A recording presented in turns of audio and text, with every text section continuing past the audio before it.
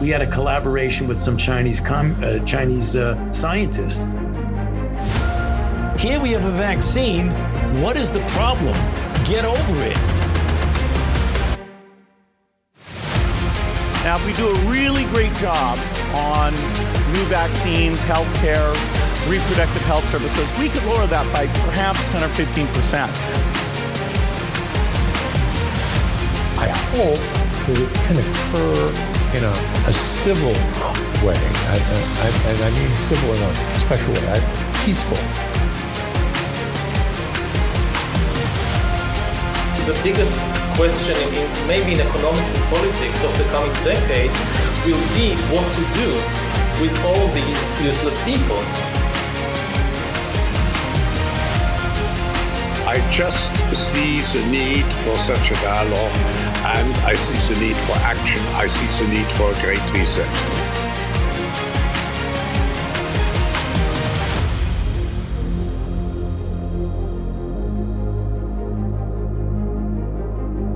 We are 1,077 days into 14 days to flatten the curve.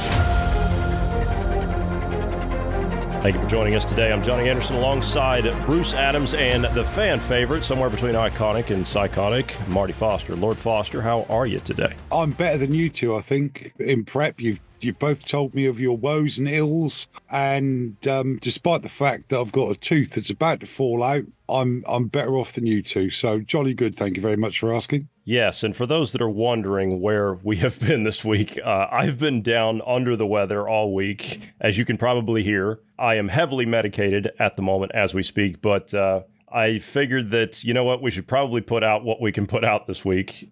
We've been running some reruns the last few days because, as Bruce can sit here and verify, I was in no condition to be doing what we're doing today. And I'm hardly in any condition to be doing what we're doing today, but we're going to do it anyway because I'm tired of just not talking. So we're gonna have a little discussion today about the current events of what's going on. Bruce, how are you today? It's good to see you. I'm healthy and alive. To what Marty was saying about our ills, mine was just a minor inconvenience of waking up this morning with skin oil in the eye. And it's just a minor irritant. When you're someone with oily skin and oily hair, it's something that's unavoidable, unfortunately. I was desperate to be sympathetic, but I just wanted to say, as soon as you started telling me, I just wanted to say, you've got pink eye and someone's been doing bare ass farts on your pillow. That's what's happened. Either that or he's had a train derailment in his neighborhood and he's failed to tell anybody. Or the mainstream media hasn't picked up on it. The mainstream media really wouldn't pick up on the fact that if aliens came and danced on top of Mount Rushmore, they wouldn't pick that up. Unless it was to serve the narrative in some way. I think at this time it would serve the narrative because they're desperate to get the spotlight off of them in one way or another. Just not in a way that makes them look bad because, well, as Bruce, you were saying, they can't be seen as being charitable and hospitable to the people in East Palestine and Ohio, in my home state of Ohio, which, by the way, my hometown, more than likely is probably going to get destroyed because of the fallout of this thing. They're seeing rainbow-colored snow because that's normal.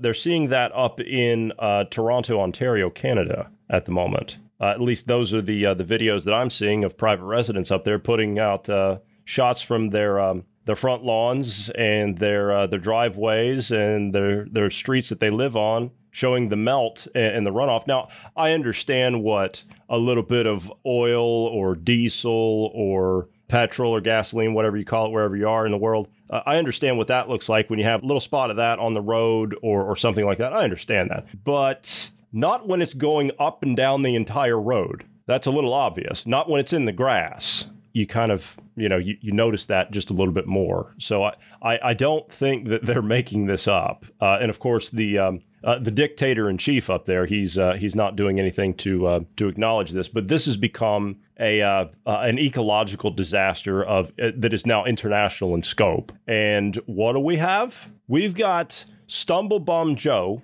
2 Scoops Biden, who decides he's going to take a visit to Ukraine to visit Zelensky on President's Day, nonetheless. And he's going to parade through the middle of town, shuffling around like he does over there while air raid sirens are going off. And even the mainstream media is saying, we've been here for a couple of weeks now, and we've not heard of any Russian airstrikes or any kind of aerial attacks that are happening anywhere. And now all of a sudden, President Biden's in town and we're hearing air raid sirens. You're watching a script. He pledges $500 million in aid to Ukraine publicly. He does this publicly. And then you've got the disaster that he hasn't even bothered to go to. His own transportation secretary, Pothole Pete, hasn't even bothered to show his face. Well, he did today. And of course, he said that they've been there since the start. But they're pledging $500 million to Ukraine, not a dime for the people in Ohio. In fact, when he was asked about FEMA response, he says, we only respond to natural disasters. We only respond to tornadoes and hurricanes. Oh, yeah, just like you did during Katrina.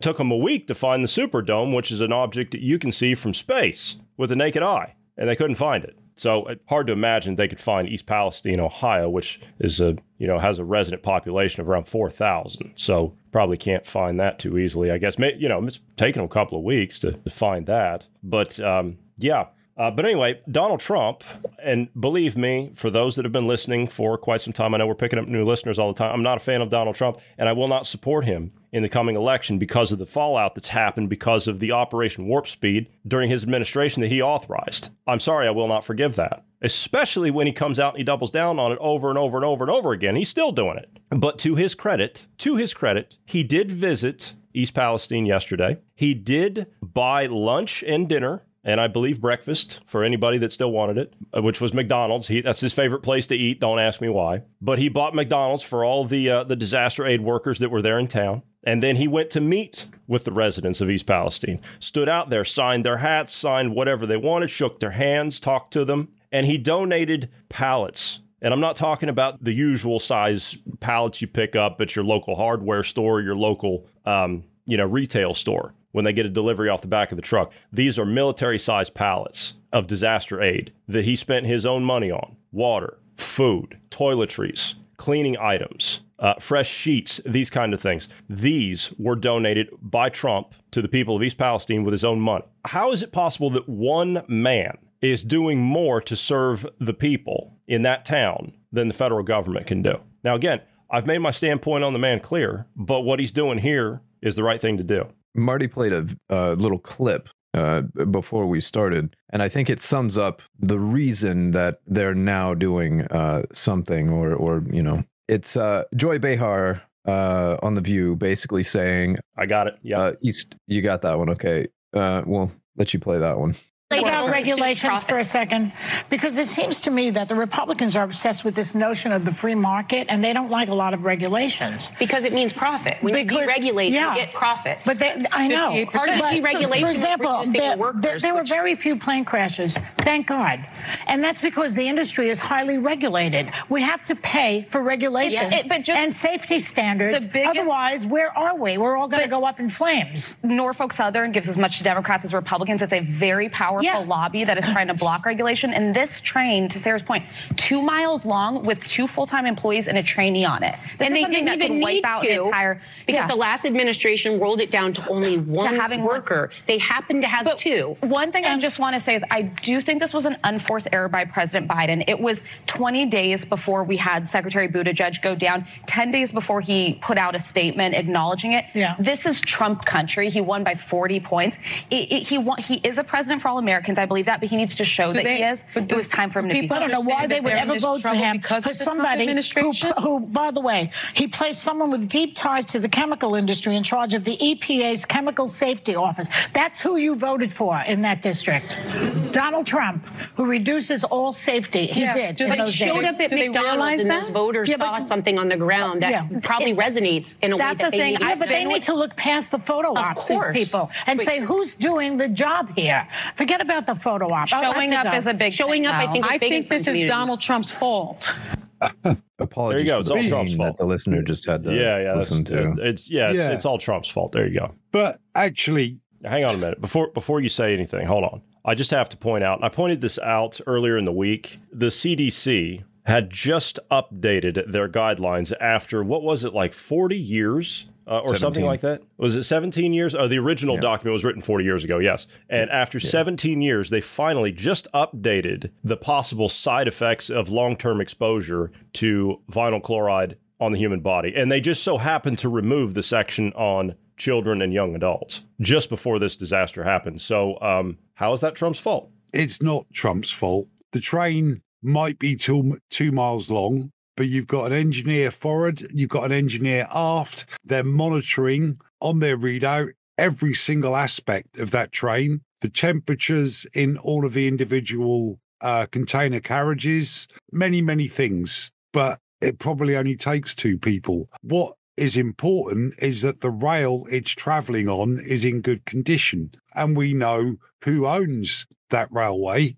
It's owned by, what was it? BlackRock? BlackRock, Vanguard, Wells Fargo, and JP Morgan are the biggest investors. Exactly, yeah. And the other thing that Vacuous Bint said on The View about, he put a guy who's heavily linked to the chemical industry into the EPA. Who better? Who better than someone who understands what happens when you get dangerous chemical spills or these kind of disasters happening? That was a pure exercise in the pot calling the kettle black. And unfortunately, the kettle doesn't get to answer back because the media is 100% Democrat overrun. And shows like that are, they're just a party propaganda tool. Who was the chick in the green? She's supposed to be the token Republican, I believe. I don't know what her name is. I can't keep up with the host, other than the fact that they keep Joy Behar. I understand who Meghan McCain was. Obviously, that's John McCain's daughter. I remember her. Yeah. But they kicked her to the side. I don't know why. But and of course, I know who Whoopi Goldberg is. But other than that, the others they change out. I don't know who they are. Yeah. So whoever the token Republican is on there, and she was the one that was saying, "This is MAGA. This is MAGA country." They voted. That's exactly it. That's exactly why this has taken so long. That's exactly why, because it is MAGA country. This is part of the repercussions for you voting the wrong way. This is part of your punishment. I sincerely think that's what's going on, because why else would this disaster happen? First of all, we should get out of the way. There's 3 main causes that I can see in this. It was a bad actor like China or Russia. They either did it themselves or paid a group to do it. Like, an Antifa or something like that to do. Which they actively hand out pamphlets. They hand out pamphlets within their organization talking about how to derail trains. Yeah. And this has happened in the past before. You've had eco-terrorists being paid by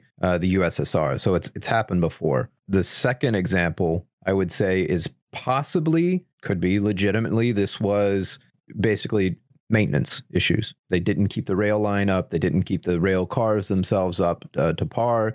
They were cutting corners. And the last scenario, what did I say the last scenario was, Marty? I've even forgot my points now. I'll tell you what you said. You said that our own government did it. Oh, yeah, that's what it was. Our own government did it. Yeah. Yeah. It could be that our own government did it to justify going into Russia directly, like attacking them all out, sending our own troops over, all that. A false flag operation. Well, to your point about eco-terrorists before. Yeah, no, we've never seen that. To your point about eco-terrorists, I'd like to bring in somebody that you appreciate quite often, Marty. That's Greta Thunberg. They had her on The View talking about what they need to do as eco-warriors to deal with this climate crisis. We must remember that if we want to see real changes, we can't.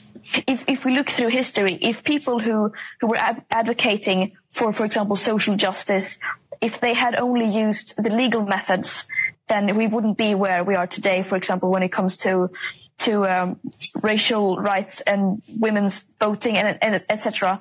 So we need to think outside the box because this is an existential crisis. We need to think outside the box because this is an existential crisis. You can just see how she's being fed and manipulated the narrative to say, oh, yeah, if the women's suffrage movement hadn't have got violent and caused criminal damage and committed suicide in front of the King's Horse at Aintree Racecourse, then women wouldn't have the vote. And you can't really argue with that because unless people are prepared to stand up and protest and sometimes go outside the limits of law, things don't tend to get done because the establishment uses law and creates laws to keep us all inside our box. So for once, I can't really argue with Greta, but she's being used.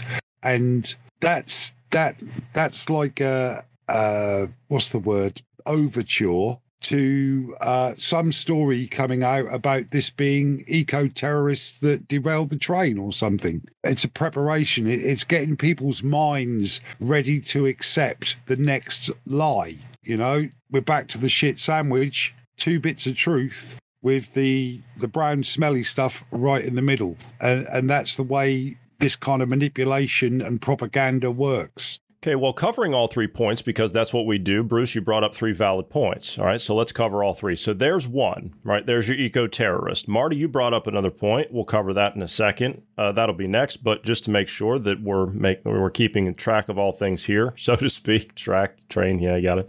Just to make sure that we're keeping on point here, government-sponsored terror. Okay, well, let's take a look at that for just a second. All right, well, let's just have a discussion about that. Well, we did was it a 2-parter or a 3-parter? I can't remember, on the Sustainable Development Goals of Agenda 2030, something along those lines. It turned into a 3-parter, I think. It was a 3-parter, yeah. Well, during that time, as we discussed the Sustainable Development Goals, and anybody can toddle on over to the Sustainable Development Goals or the EPA's website in the United States, and you can find what I'm about to say is going to be true. If the government deems, according to Agenda 2030, that the land that you are inhabiting is toxic, they can seize it. And they can order you into a 15-minute city. All expenses paid, of course. Just thought I'd throw that out there. Now, to your point, Marty, right, there's your government-sponsored terror. Now, would they do that on purpose? Would they? I don't know. Think about that. Now, to your point, Marty, about tracks. You said tracks need to be in good condition. The rails need to be in good condition, right? In order for a train to run smoothly, correct? So Our rail beds in America are probably at least 50 to 70 years old, most of them. We have the worst rail system in the modern world, and we spend more on it than any other country, I think, probably combined, knowing how we spend money in the U.S. But I'd like for you to take a look at this. Now, this video, this is from my home state of Ohio, I'm sorry to say. I'm ashamed, but being ashamed of something and ignoring it don't make it go away, so we've got to discuss it. And I would like to get your point on this, or I'd like to get your considered and informed opinion, on this. Which you are entitled to. Which I'm entitled to, we're all entitled to, and we're happy to have it. But I thought that this was fake. When I first saw this, I thought that this was fake. And I had to go and I had to verify that that's actually how this rail line is that these trains travel on down that particular line. Now, this video is sped up because the train is going at approximately 2 miles per hour in order to be able to traverse these tracks. Okay, so keep that in mind, that this, if you saw this at actual speed, then you would think that the train's not even moving and you'd be sitting here for probably an hour to see it get to one end of the shot to the other. Okay, so have a look at this and you can narrate for the listener as you're watching as to what you're seeing. Okay, yeah, there's the train, and by looking at the width of the track, it looks about the same kind of gauge as used in the UK, and I'll talk about that in a bit. The train really does appear to be moving very slowly. You can see all kinds of deviations in the rail. It's up and down, undulating. It's not flat and level. The train itself is bouncing on its suspension, although these are big, heavy leaf spring suspensions on each of the carriage wheels. And yeah, that is not what I would consider to be a safe piece of track. But the train, when going slow enough, can make it through. And that is unless any moment now that train's going to come off those tracks. It doesn't come off. The rails are flexing. The carriages are lumping up and down. If that were done at 60, 70 miles an hour, that train would not stay on those tracks. No, certainly not. And this is what we're supposed to be sold. Do you remember Obama? Oh, we're going to have high-speed rail everywhere. There's your high-speed rail right there. Not to mention, over the last 20 years, how many bills have we passed that were for infrastructure? Where's all that money going if it's not Ukraine up our rail line and whatnot? Exactly. Here's the thing. The width of rails, and I can only speak from the United Kingdom, is based on the width of a single horse pulling a carriage. And that's because the coach makers who made the first railway carriages, and indeed the engineers, used that gauge, that width, to determine how far the rails should be apart. If you had wider rails, the chances of derailment would be less. The engineering would have to be stepped up slightly on the wheels on the carriages, because to go round corners with a wider track, you'd need slightly articulated wheel sets. But that hasn't changed in all these years that the railway's been going. What we're in now. So, yeah, about 200 years, that standard width hasn't changed. And these high-speed rail projects that they keep talking about, HS2 in the United Kingdom, they're not advocating to change the width of the track. There might be a slight upgrade in the rolling stock, but they're not actually really changing the look and the feel and the size and the dimensions of the tracks. And that's why trains are relatively easy to derail. If someone wants to derail a train, it's relatively easy to do. Well, not to mention the fact that in the U.S., and I don't know if you guys do this in the U.K. or not, but in the U.S., I know they don't do it here, at least in Germany and France, and in the Netherlands, they don't do it. They don't use wooden ties underneath the rails any longer. They use concrete ties, steel reinforced concrete ties here. Obviously, because they've got high speed trains that run here, so you can't have that. And they do. There is regular maintenance on these tracks all the time. I mean, all the time. They're always going through and they're tearing out a section of it. They're redoing a bed here. They're redoing lines here. I mean, they're always doing that. In the U.S., you don't see any of that. Not anywhere. No, it's a much bigger rail network, obviously. It's a much bigger country. But here in the UK, yes, all of you call them ties, we call them sleepers. And wooden sleepers, they were ripped out. They've all been recycled. They've been turned into all kinds of things, benches, planters in gardens. You get hold of 4 railway sleepers, it creates a nice planting bed to grow your tomatoes. And they'll last forever, being treated in that crease. They'll last forever. They will, which is more than could be said for your tomatoes, because they're a rarity at the moment due to the I heard about that. So those rails that particular train that you showed was traveling on had wooden sleepers, and that was a very, very dodgy piece of track. So no wonder the train had to travel at 2 miles per hour. I'd like to somehow get a closer look at the tracks where the derailment happened, a mile before the derailment and a mile after, just to see what sort of state they were in. Well, I would say if you were doing that, if that's what you wanted to do, then you would probably be removed from your position as whatever supervisory role you would have within the United States government or transportation board, because you would actually want to do a common sense evaluation of what caused that to begin with, and someone would be held liable at that point. And we can't have that. But by the way, speaking of liable, to that point. Do you say liable or libel? Both. Both. I'll just go with both on that, because it's hard to say who they're going to leave to hang out to dry on this one. I'm betting it's going to be the governor of my state, Mike DeWine. I'll bet they're going to leave him hanging out to dry. Josh Shapiro, the governor of the state of Pennsylvania, do you know what he did? After they made the call to breach the tanks and set it on fire, he literally, after that call was made that he was a part of, he jumped on a plane and went to the Super Bowl. That's what he did. Well, either he didn't understand the severity of the situation, or if he did understand the severity of the situation, he is what I like to call one of those things you have to beat me out for. Yeah, one of those. Okay, well, while we're not using this money that we don't have, by the way, all this money we're throwing at Ukraine, obviously we don't have it. But this was from London today. You're going to love this. This was out in front of the Russian embassy today. These are protesters that are, they're going to paint the entire roadway in the Ukrainian flag to stand in solidarity with the Ukrainians there. And as you can see, they ruined the entire roadway, and they Well, they ruined all the tires and all the cars, and it got spread all up the side of it. And of course, there were no arrests made. The police were in fact guarding them. Yeah. I was in that area of London. Were you? You went last week.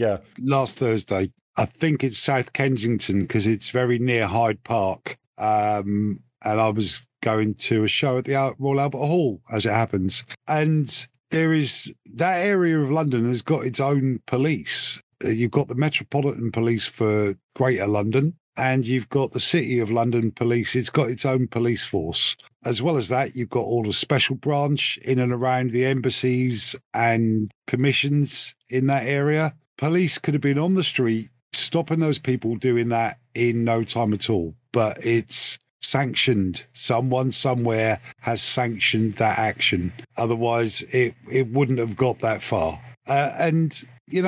I have got nothing personal against the good people of Ukraine or the good people of Russia. The good people. What I have got something against is corrupt, fame-hungry, avarice, greedy, overly rich pricks like Zelensky and Putin. That's who I've got a problem with. And all you people, I'm sure it's none of the people who listen to us, but can you please, dear listeners, point out to your friends who've plastered their social media profile pictures with "I stand with Ukraine" or "I've had my COVID jab," just how much of an enabler they've been. They're enabling our governments. That's so ridiculous.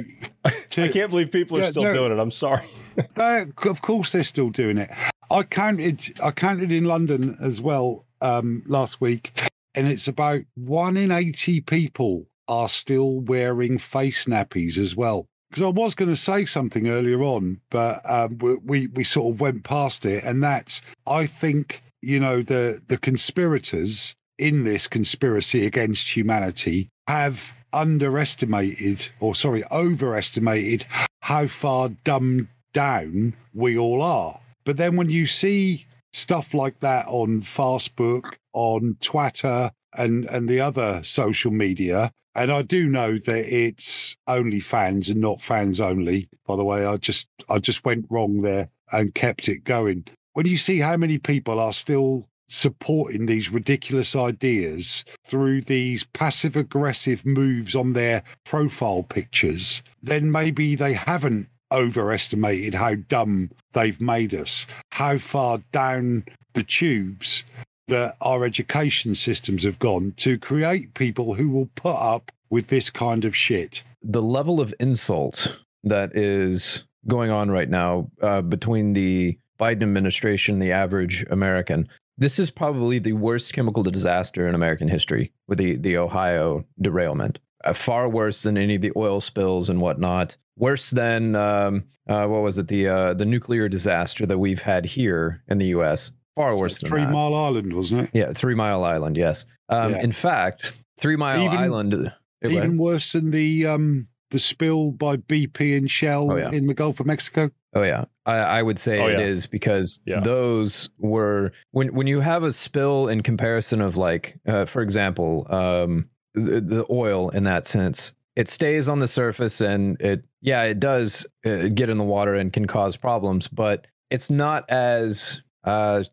invasive, I should say. I'm trying to find the right word to describe. These chemicals are far more dangerous than what that crude oil. Well, they disperse further and they're airborne for a start. Yes. And that oil that suddenly finds its way to the surface was just under the surface a little while ago. And the Earth's crust is not perfect either. Yep. There are naturally occurring oil slicks all the time. It happens all of the time. But the difference there was they had a British company to blame for it, and they may well have been responsible. So that British company had to pay for it and had to pay for the damages.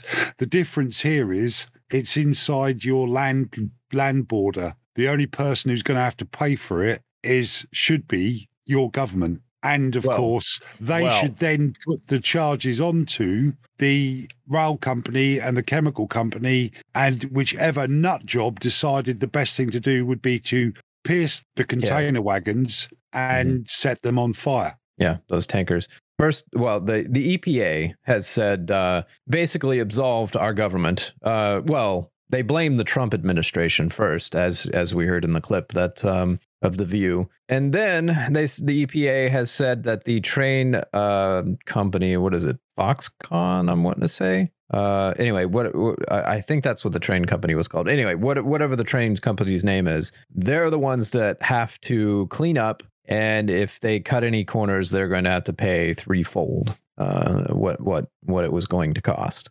So they're blaming the company at this point. The thing is, I'm not sure who's guilty on this in this scenario, because those trains are indeed companies. Who owns the rails? Who's maintaining the rails? And again, we've had billions of dollars literally go to infrastructure, and none of the infrastructure has been fixed. And now we're in the middle of this war in Ukraine, which, again, no American, if you go on the street with a map and you say, can you point out Ukraine? Nobody. Maybe you might have one or two. I can't say nobody because that's an absolute. You might have like one or two point out where, yeah, well, I could as well. But that's because we're staying aware and know what's going on.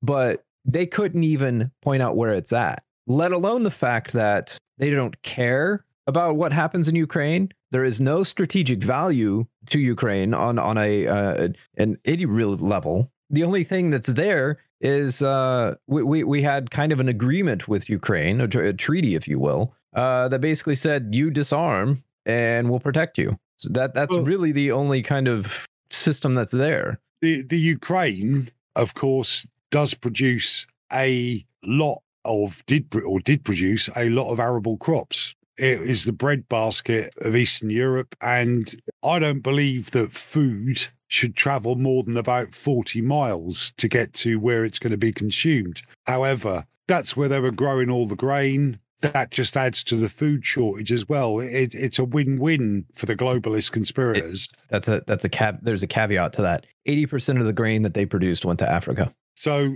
it creates famine in Africa, and famine in Africa creates a flow of migrants further north through the Levant into Central Europe, and eventually they all come to the UK, and we knocked all the bulwarks onto our benefits onto our benefit system. And under Obama, we knocked all the bulwarks out of that. We got rid of Hosni Mubarak in Egypt. We got rid of Muammar Gaddafi in Libya. The ones that were actually trying to build Africa up and hold these radical groups back, they were taken out of circulation very early on. But a lot of those radical groups were paid for by the CIA as well. By the CIA, yeah. It's proxy groups, yeah. But just going back to your point, Bruce, about, or was it Johnny who made it? No, it was Bruce that made it, about people not being able to point to the Ukraine on a map. To be fair to the US citizens who did go to school on the day they did geography, the same in the UK. When the Falkland Islands were invaded in 1982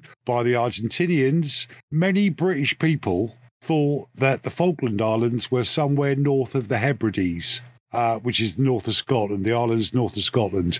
So there was a great deal of panic. To some extent, that panic was useful because the whole country mobilised to get the task force 9,000 miles south and retake the Falkland Islands. People were, sleeping at work in factories that were preparing all kinds of military equipment to do that. But yeah, you haven't got the monopoly on people with poor geography, although I do think, you've got a fairly good majority. You're being very kind, because those same man on the street videos that you can watch out there, they ask people on the street, what two countries border the United States? And they cannot answer. They don't know. So as much as I wish that were the case, the schools of today do not teach the things of yesteryear that we're used to, like geography, mathematics, whatever, English, whatever. They don't teach that anymore. They teach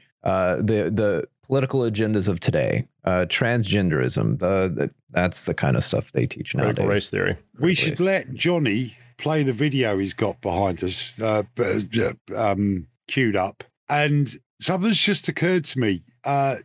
for the benefit of the listener, there's a grey-haired lady who I can't see her quite clearly, but it could be Theresa May, but I'm sure it's not. Well, no, it's she's not quite as sophisticated as Theresa May. This is Secretary of the Treasury Janet Yellen. Okay, well, she's got the Stars and Stripes on one side, and on the other side is the flag of India. And in the center of the flag of India is a wheel, which I think is a railway wheel. I'm not entirely certain. It might have some other kind of significance. But of course, India runs on its rails. Railway was built by, guess what? The British. We built the rail system in India, and it was part of the infrastructure that made their independence successful. But yeah, sorry, I just thought I'd mention that because it does look like a rail. It does look like a rail wheel right there in the middle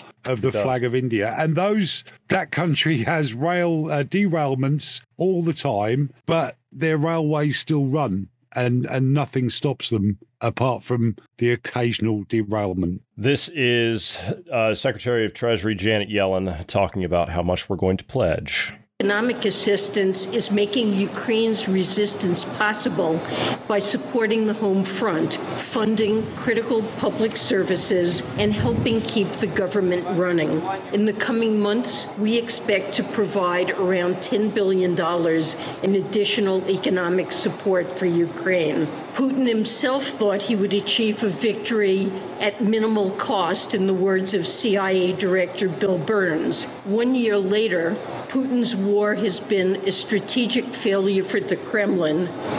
Ukraine still stands. My guess would be is that, and this I'm just guessing because we're probably not going to know the answer to this. My guess would be is that they're using Ukraine to burn off the excess cash to avoid the out of control inflation, because if they didn't have a place to burn that cash off, then you would be seeing Weimar Republic style inflation in the U.S. I'm assuming that's what their play is at the moment. And of course, it gives them their war and allows them to funnel money to their favorite military-industrial complex partners. Well, I can tell you for a fact that stocks and shares in defense companies since this war started have risen around about 20%. I believe that. That is a huge return. If you've got a lot invested into a major defense company, you should think about selling fast. Now, I had mentioned in prep that I'm actually curious. Now, I know, Marty, you've said before that Putin, in your opinion, has gone rogue, and I don't believe that to be the case. And again, we have a differing of opinions, and that's fine. But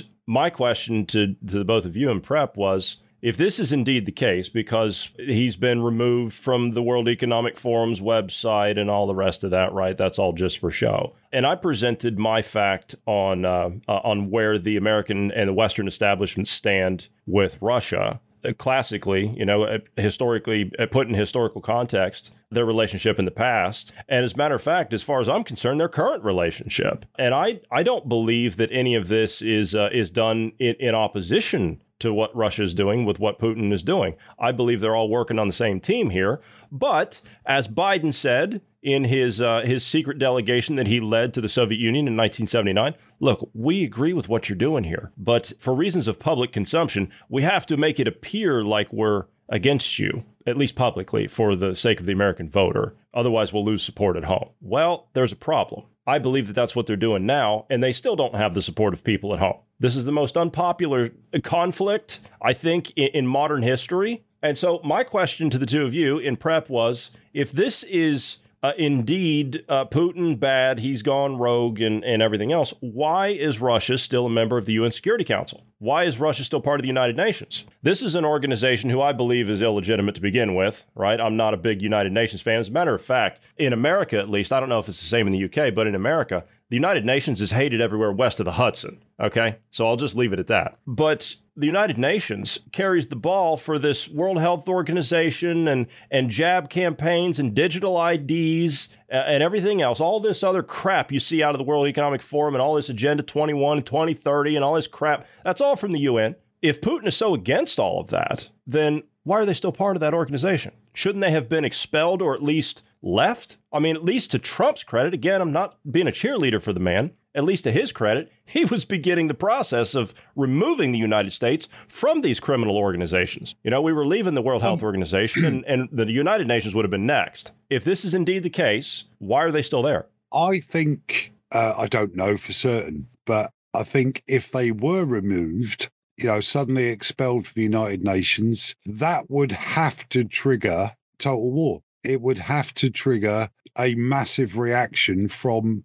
Putin and the Russian armed forces. They don't want that much of a war. They want just enough of a war to achieve the aims that you laid out earlier on, burning off the excess cash, hiding money elsewhere, a really good chance to launder billions of dollars through these aid packages to the Ukraine. The thing is about the UN, if British people knew exactly what the UN did to the British Empire, they wouldn't think of it as the beneficent, peaceful organisation they seem to think it is. The majority of people are simply unaware that it was the United Nations that decided that we would give up virtually all of the British Empire, which, okay, imperialism and colonialism has its downsides, that's without a doubt. But what that gave was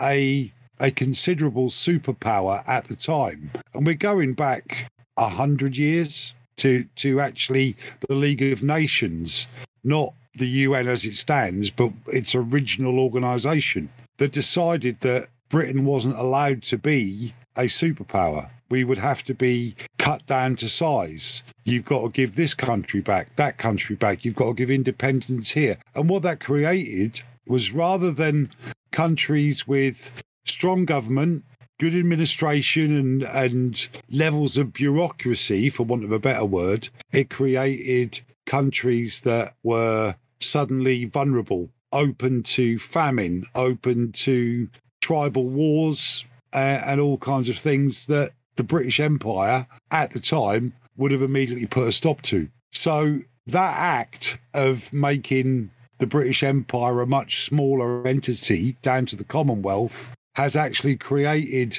conflict across the face of the globe ever since. Not to mention our horrid intelligence services in the United States doing their little proxy war deals across the world. That's created an even bigger problem. As I said, what we're seeing in Ukraine is just, it's a Netflix show is what it seems like we're all watching, isn't it? It's what it seems like. I'd like to clue you into a tweet that was put out by NATO this afternoon. NATO has published a report from a Ukrainian journalist fighting as a soldier on the front line. This is the actual quote, and I'll put this up here on screen so you guys can see it. "We are Harry Potter and William Wallace, the Na'vi and Han Solo. We are escaping from Shawshank and blowing up the Death Star. We are fighting with the you're going to have to forgive me, Harkonnens, and challenging Thanos." That's they're out. Yeah, there you go. The Harkonnens are from Dune, the film, the Dune series. Well, anyway, this is the kind of satirical garbage that they're putting out, and they're saying that this is where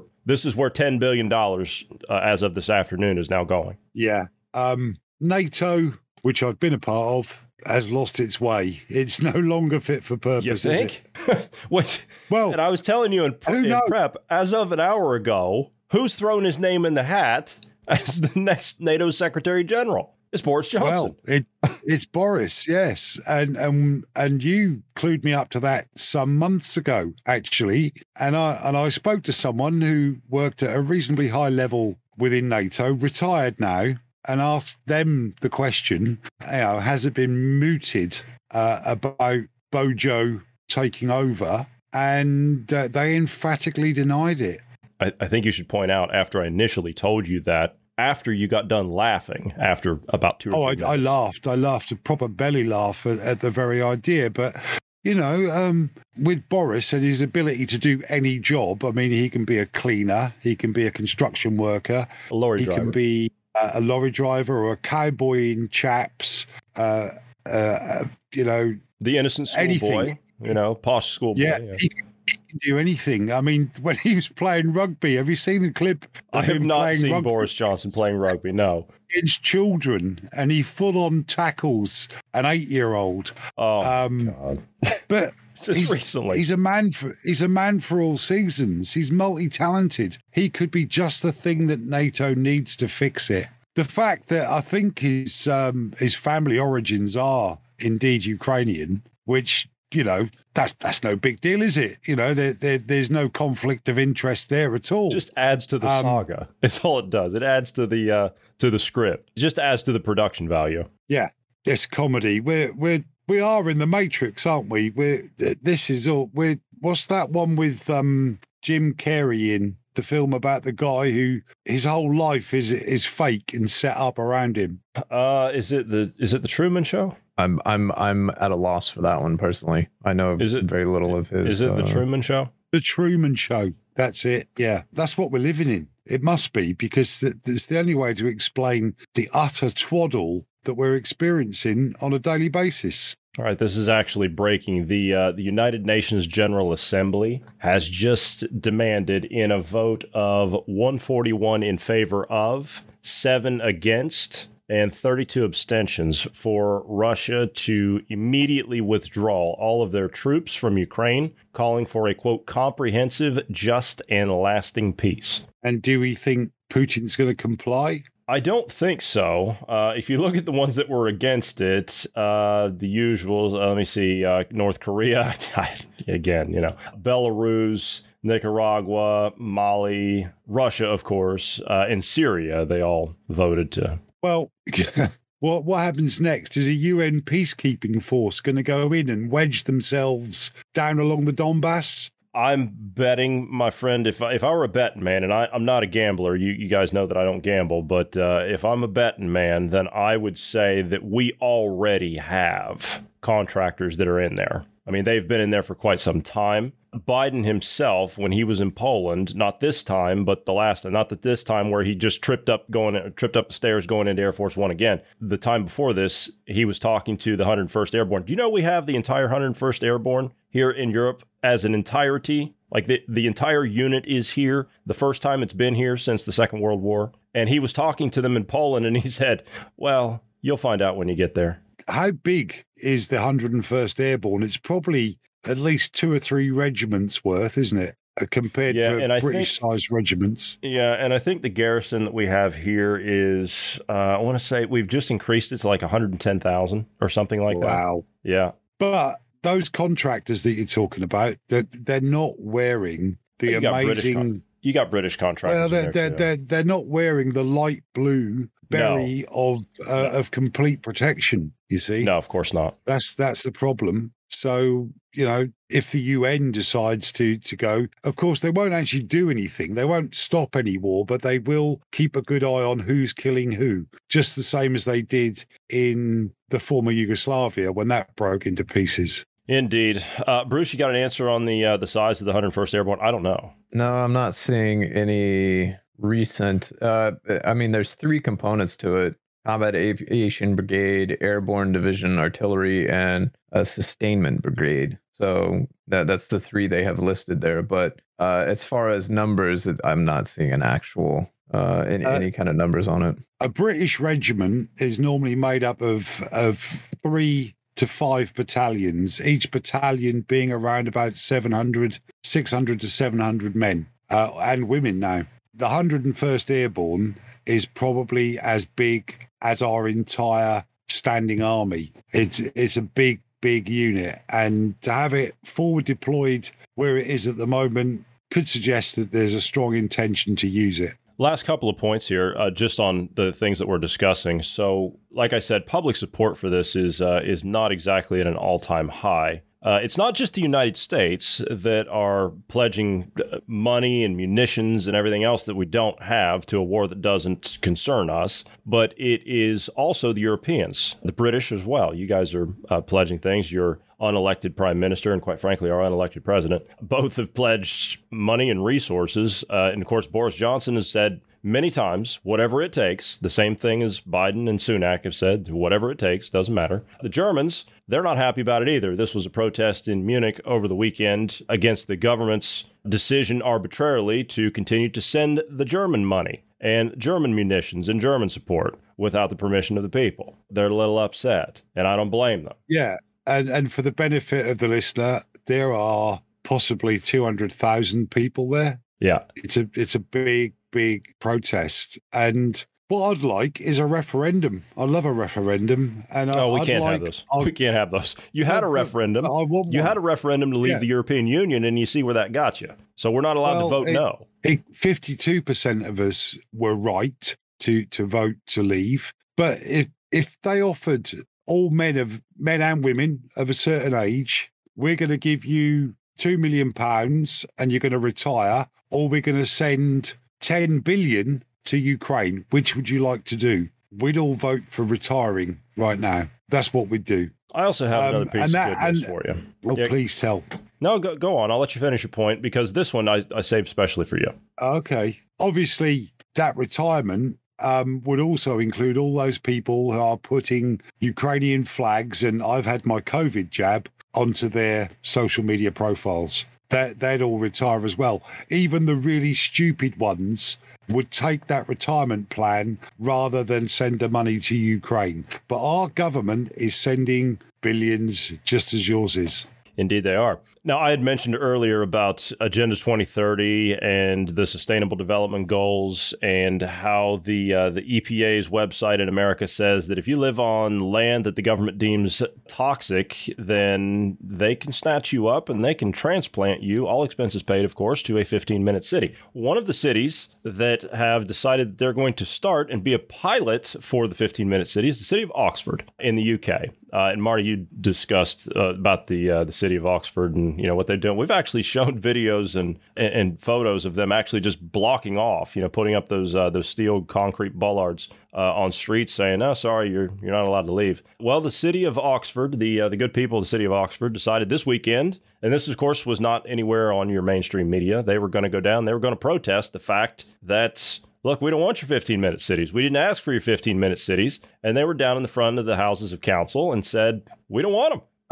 Again, you've got a good 100,000 people there at least, which is encouraging to see. But the 15-minute city, at the moment, they're doing it in a civil way, a peaceful way, kind of, where we know that where that quote comes from. Or that choice of phrase, and there we go.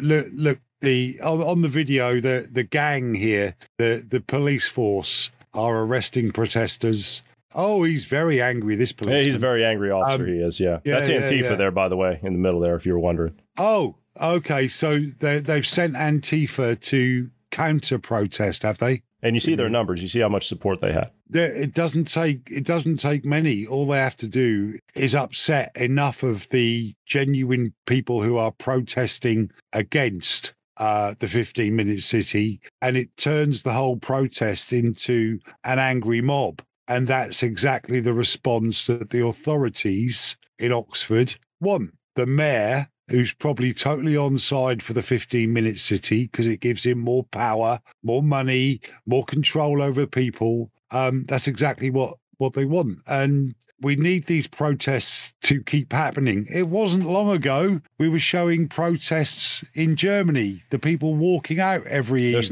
They're still there. But all we want to do is just get on and live our lives. Stop sticking your nose into our lives. Stop telling us where we can live. If we can afford it, we can bloody well live there. Stop telling us where we can travel. If we can afford to go there, we can bloody well go there. That should be the end of it. But we are being crushed by bureaucrats and sellout scum, within our governments who've sold out this whole Agenda 2030, Sustainable Development Goals, the Great Reset. And again, people, get your friends, because I know the people who are listening to this have already joined the dots up. Show your friends where the dots are. Just draw the dots out for them and let them join them up themselves. I think we need to get more and more people aware. We've been saying it for some time. I'm experiencing a lot more of that lately. A lot more people are, coming to me and saying, you were right. This what you've been saying is true. That's quite gratifying, but it doesn't stop it from happening. We need more and more people to join those dots up. And not to be outdone, of course, and I'm happy to see that the Americans are actually doing something. They decided that they were going to protest. They were at they started at the Pfizer World Headquarters, and they marched all the way down to the United Nations, chanting one thing along the way: Nuremberg. And is this is in relation to the jab, I take it? I'm assuming, yes. That's what it's all about. Well, it's all part and parcel. All roads lead to the same place, don't they? Yeah. But it's that one sign there with clot shot, arrest Fauci. Yeah. But not just Fauci. No, there's a whole lot of arrests that need to take place. But anyway, I thought that seeing that video of the good people of Oxford out there protesting that, I thought that would lift your spirits just a little bit, because you don't like 15-minute cities, and the good people of Oxford don't like them either. Well, like I say, at the moment, everywhere where they're trying to put one of these 15-minute cities into place, they're doing it in what they think is a civil, peaceful way. It's only once they've got you in the trap that it will slam shut. And when it slams shut, that's when the fines for travelling outside will start. You've already got these, clean air areas within some cities in the UK, where if you want to use your car, you get clocked on a camera moving in and out of your area, and just to drive it off of your driveway costs you £12.50 a time. And that's without any fuel, without any maintenance. And people need their cars in this country. Indeed. I'd also like to play this, because we played in the beginning Greta Thunberg. And again, you're a fan of Greta. Yeah, you're a big fan of hers. You've mentioned her many times. Well, I agreed with what she said. I agreed with what she said in what you've played for the listener tonight. Yeah. In that you don't get much movement along political lines without some kind of radical protest. That's true. With all that being said, I would like to play the antithesis of Greta Thunberg. This is a 12-year-old girl from Oxford talking about what a 15-minute city would actually be in reality, as opposed to what they tell you. I could stand here and say more or less what other people are going to say about the effect of these 15-minute neighbourhoods, soon to become digital ID facial recognition zones. Let's say my friend lives in Zone 3 and I'm in Zone 1. If, for example, I went to my friend's house in Zone 3, my parents normally come and pick me up in their car. It only takes 10 minutes. So does that mean that they would have to go round the ring road and back into town again? If my mum or dad had to drive round the ring road, it would take 30 minutes, causing much more pollution and leaving a much bigger carbon footprint. They will say, you can walk home. Would that be safe for me to walk home? Me as a 12-year-old walking home in the dark alone. Is that really going to be safe? Then they will say, oh, don't worry about that. We've already thought of that. You'll be safe. We will have 1,000 cameras on the streets following you and tracking you all the way home. Oh, just remember, it's for your safety. What? Are you serious? Do you really think I want to be watched every second of the day? Are you serious? Thousands of cameras tracking my every move until I get home. At this point, I have to ask, is my safety that important to me that I want to be followed by cameras all the way home? Or do I prefer to have freedom than privacy? For your information, I still wouldn't feel safe. No amount of cameras is going to stop someone who wants to attack me. I want to be safe, but not to the extent that I am prepared to give up my freedom and my privacy to have it. As a 12-year-old, I am really concerned about my future. And to Klaus Schwab, I say this. How dare you!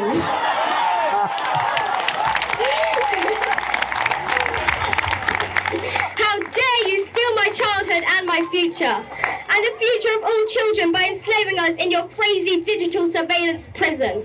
We all know where this is leading. These are the first steps of a dystopian reality called 15-minute neighbourhoods. From a small seed, a huge tree can grow. Climate change is being used to control us, to nudge us in the direction the greedy people want us to go. The truth is that the greedy people want total control over everything we do, everything we think, and everything we say. Our government has been hijacked by greedy and selfish imposters posing as politicians. They believe they are better than us and masters over us. And until this problem is effectively dealt with, the tyranny will continue. Thank you. And there you have it. Yeah. And she meant that as well. Now, I'm not convinced she wrote every word. No, of course not. But she's read that, she's understood it, and she spoke it with passion. You know, bless her. I don't want to patronize her because that's the last thing she wants to be is patronized, I'm sure. But I'm proud. I'm proud that somebody as young as that young lady in my country can speak so strongly and well about this subject that we're facing, about this problem that we're facing. She's definitely well rehearsed in that. And by that, like, she didn't stumble over any of the words and everything. So, and as you said, she's very passionate. I did notice one mistake.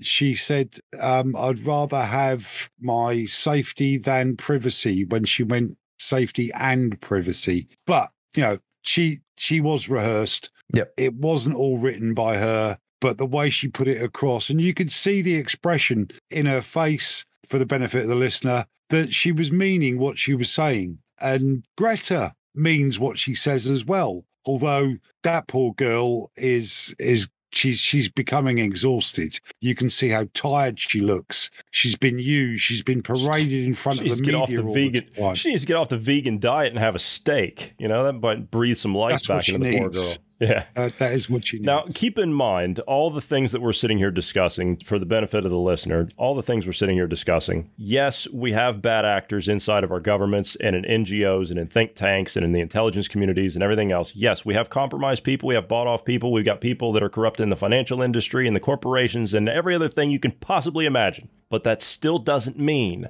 that Vladimir Putin is the good guy. So keep that in mind. Remember the strategy that the Russians and the Chinese are playing. They're playing a scissor strategy. They're trying to get us, as in the people that can think, the critical thinkers. They're trying to get us to turn against the people in our own governments and against our own democratic forms of the electoral process, because they will come in and offer something better, when in fact they're the ones that gave us this corrupt agenda to begin with. So keep that in mind. Gentlemen, barring anything else, that will do it for us today. Marty, we'll see you next week, yes? Yes, indeed. I'd like to thank both of you for being here today. I would like to apologize to the listeners for not being here this week, but again, I was under the weather, and hopefully we'll be back starting next week. So thank you, gentlemen, for being here. Thank you to all the listeners. God bless everyone. Have a great weekend, and we'll see you on Monday. Good night, everybody.